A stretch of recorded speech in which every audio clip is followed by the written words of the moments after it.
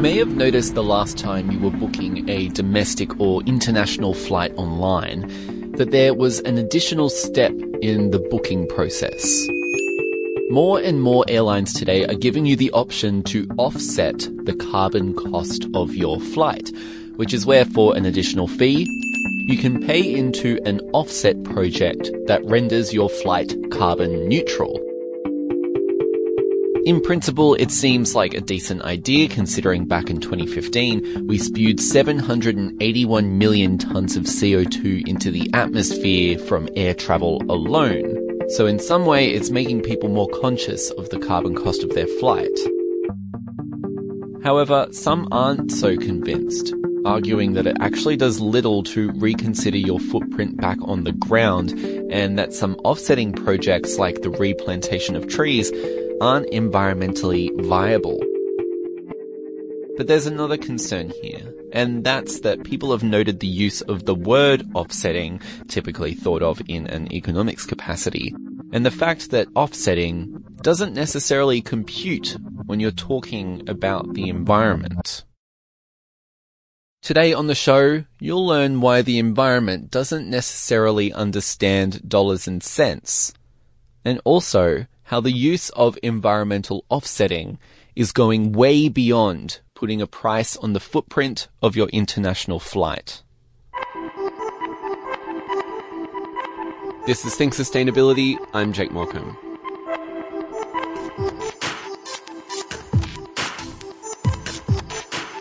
Last August, Australia saw a massive legislative rewrite come into effect. This rewrite concerned one of the biggest environmental issues in the country, land clearing.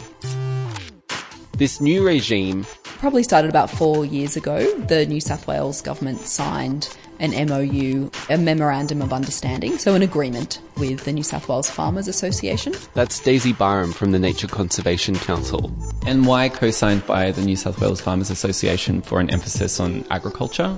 Yeah, so a main driver of land clearing is to clear land for either growing crops or for grazing. And according to Daisy, bringing in these new laws was to essentially gut the laws that we had. The big agribusinesses really wanted a change to the laws to make it easier for them to, clear large areas of New South Wales to grow crops or run cows in a grazing operation. These two pieces of legislation passed last year. One is called the Biodiversity Conservation Act, and the second is called the Local Land Services Amendment Act. So, the land clearing laws included a new central element when it comes to land clearing. Something known as biodiversity offsetting. Biodiversity offsetting.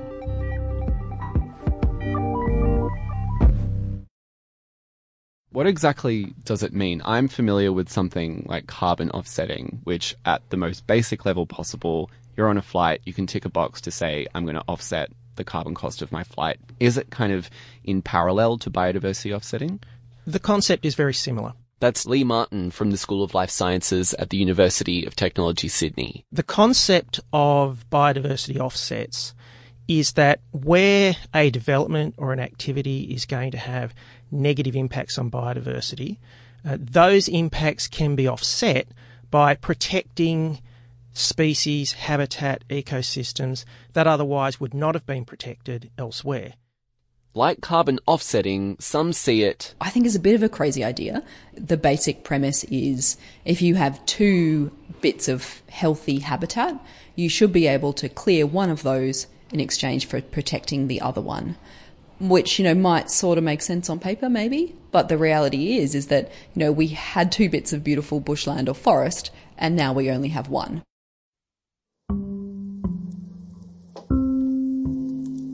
Why do you see biodiversity offsetting as a good idea, just kind of at the root of the practice? Well, the first step should always be avoiding impact if possible. But realistically, there will always be cases where a development needs to occur for various reasons of public benefit and an impact is going to occur.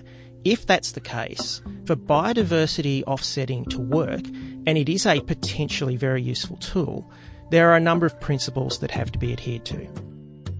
The first is there needs to be either no net loss or even a gain in biodiversity as a result of the offsets. This is sometimes called neutral beneficial test. There's various names, all amount to the same thing. How do we get down to such nitty and gritty that we know there'll be no net loss because of that? Great question. For instance, there's plant community types. So ecologists have worked out how many different plant communities there are in New South Wales. So that's one way that you could decide, well, okay, if X landholder wants to, bulldoze certain type of plant community, they have to be able to find the same plant community to use as an offset. Another principle that is very important is the so-called like-for-like test, and that is that an impact on one type of habitat or ecosystem needs to be offset by something that is equivalent, the same type of habitat or ecosystem. And it also should be located in roughly the same geographic area or biogeographic area, if you like. Let's say we chop down a beautiful wet rainforest and we replace it with a woodland. I love woodlands, but they're not the same. Another key principle is that of additionality. It has to be a genuine offset. You can't offset a biodiversity impact by protecting something that was under no threat of being lost. So you can't say, well, there's a national park over there which offsets the impact. That's not additional. It was already protected. Under these new land clearing laws, the way in which we determine areas of land to offset to was also tweaked in August of last year to become the Biodiversity Assessment Methodology. That's replacing what used to be called the Environmental Outcome Assessment Methodology. And although Lee sees biodiversity offsetting as a feasible yet imperfect idea if enacted correctly, he argues the Biodiversity Assessment Methodology is less stringent than the previous Environmental Outcomes Assessment Methodology. And what we've seen in New South Wales is there's gaming of the system, and the rules have been tinkered with to allow offsets to become a means for facilitating developments that otherwise could not have occurred. The New South Wales Major Projects Offset Policy has a number of workarounds. The first of those is that the like-for-like test is relaxed. So an offset can be unlike, if you wish. It's sometimes joked as being like-for-like-ish, but even that I think is probably stretching the definition a little. Or even if no equivalent offset can be found, there are other workarounds which include supplementary measures. Supplementary measures can include things like mine site rehabilitation, that's actually been used as an offset. Really? Yes, and obviously rehabilitating a mine site should not be used as an offset. That should be an obligation on the mining company as part of their conditions of consent. Mine sites, if you've ever seen them, usually pretty ugly places, often really quite toxic and heavily, heavily degraded. Usually the land has been bulldozed, it's been burnt, the topsoil's been taken away, it's been mined for years. And yet now the government is saying that, well, but if you rehabilitate it, then you should be able to use that as an offset. That is just an absolutely outrageous suggestion. Currently in Australia, there are no standards as to how a mine site should be rehabilitated. But there are some shocking examples of really bad rehabilitation where effectively the company more or less walks away, leaves toxic chemicals in the ground, has huge impacts on groundwater for neighbouring communities that might rely on the groundwater, and it leaves the landscape for the neighbouring community as a wasteland for probably generations. So, it's kind of adding extra salt to the wound from the New South Wales government to tell the community that massive mining companies can get extra profit by rehabilitating their land, which then justifies bulldozing somewhere else. It's crazy.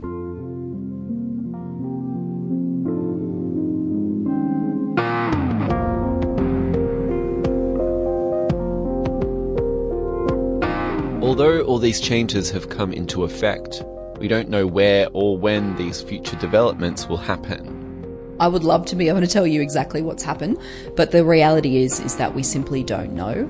The government doesn't publish data about how much land has been cleared for at least about 3 years after it happened. So at current rates, we're going to have to wait another 2.5, 3 years to find out what's happening now.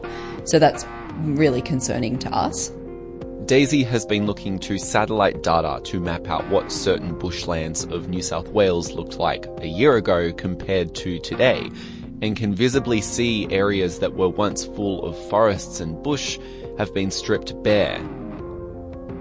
Coming up next, why is Australia still so fond of land clearing when it seems other developed countries have already moved on?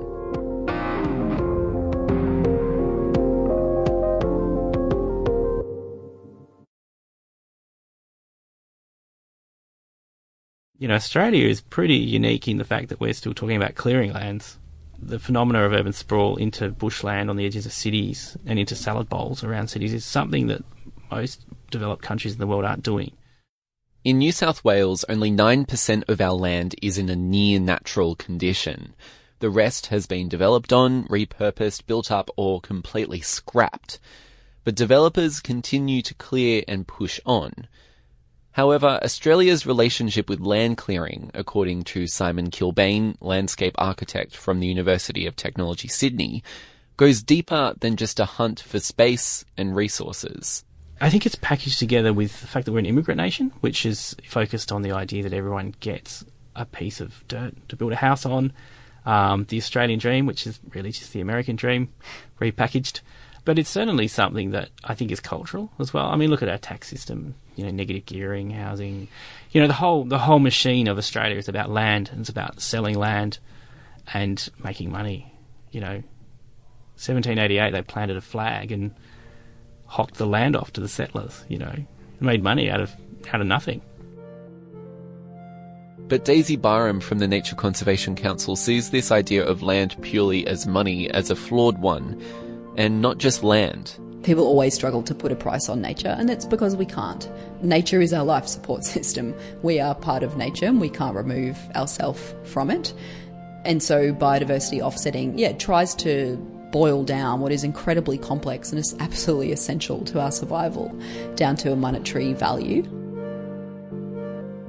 However, jumping back to Lee Martin from UTS, this is exactly what the new scheme is doing, where another of these supplementary measures for biodiversity offsetting involves paying into what's called a biodiversity fund. So these are cash offsets, which can then be used to purchase land or fund other measures such as research into threatened species, which supposedly would offset the impact that otherwise could not be offset. Paying into a cash offset was possible before the laws were changed back in August. But Lee says the types of projects eligible for cash offsetting has expanded. Under the new Biodiversity Conservation Act, the principles will now be extended across the board to offsetting in New South Wales. So what we've seen is a significant weakening of the way biodiversity offsets are used in New South Wales. I think that is really a really poor way of approaching the offsets policy. That's clearly about providing workarounds.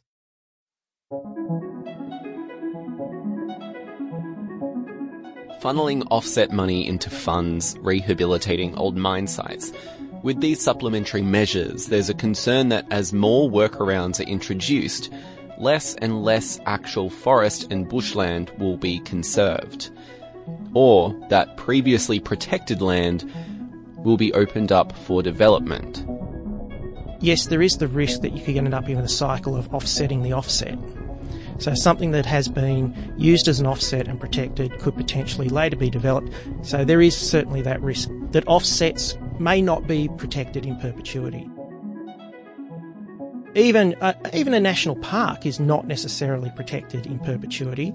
A national park, it would be very difficult to do, but a national park could be de-gazetted. The government of the day could actually take areas that are national park and pass legislation which makes them no longer a national park. It's a very difficult thing to do. National park is a high level of protection, but a government in New South Wales or any other state has in its power to remove areas from the national park estate if it chooses to do so.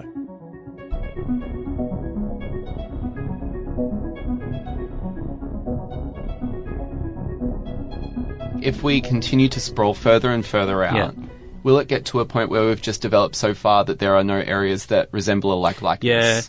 Yeah, look, absolutely. I think a good example is in Melbourne. One of the most threatened ecological communities there is a grassland. It's a native grassland, and it also coincides very nicely with the expansion of Melbourne to the southwest.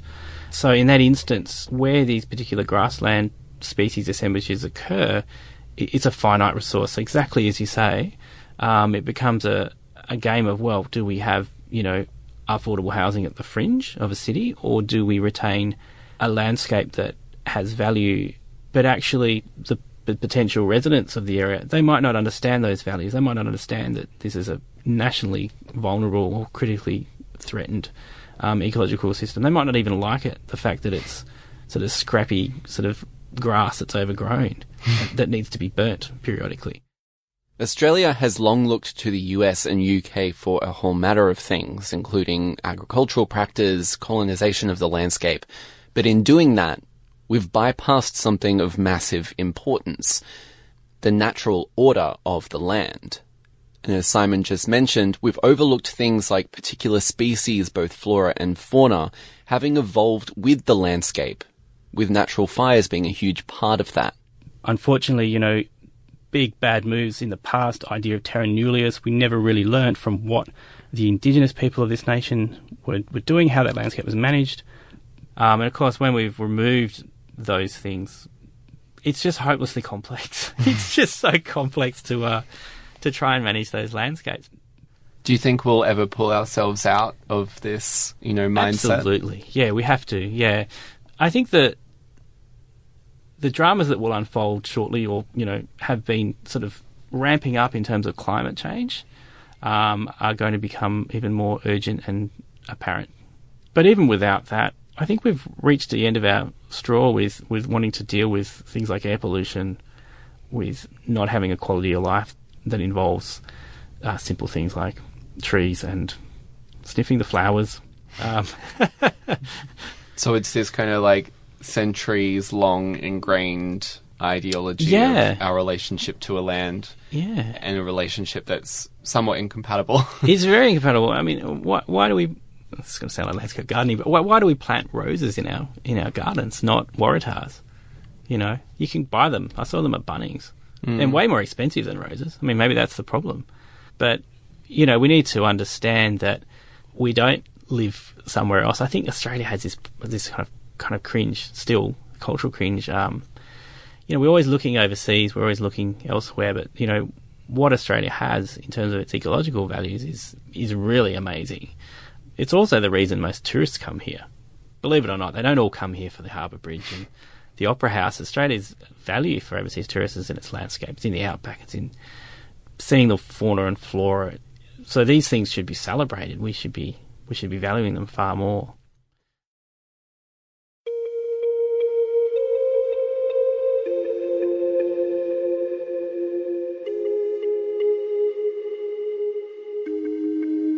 It seems somewhat like an incompatible system to say that if we're developing in one area, let's put a value on another one, as a means to protect it. To draw that line, I feel like is in the same way as if we have a disastrous oil spill and we have all this ecological disturbance in one area and we're trying to compensate financially for those losses. Can this idea of development and offsetting, is it so compatible that it can be in the best interest of the environment? Well, I think biodiversity offsetting is a tool, but it should not be the only tool. The key tool for protecting biodiversity is protecting habitat. The rules that everyone has to adhere to about development consent are designed to take into account environmental, social and economic factors before an approval is granted. That's fine, but I would argue that we've got the balance wrong in New South Wales at the moment, and our rules are designed to facilitate development, and the environment is, I guess, given an inappropriate level of consideration in that process.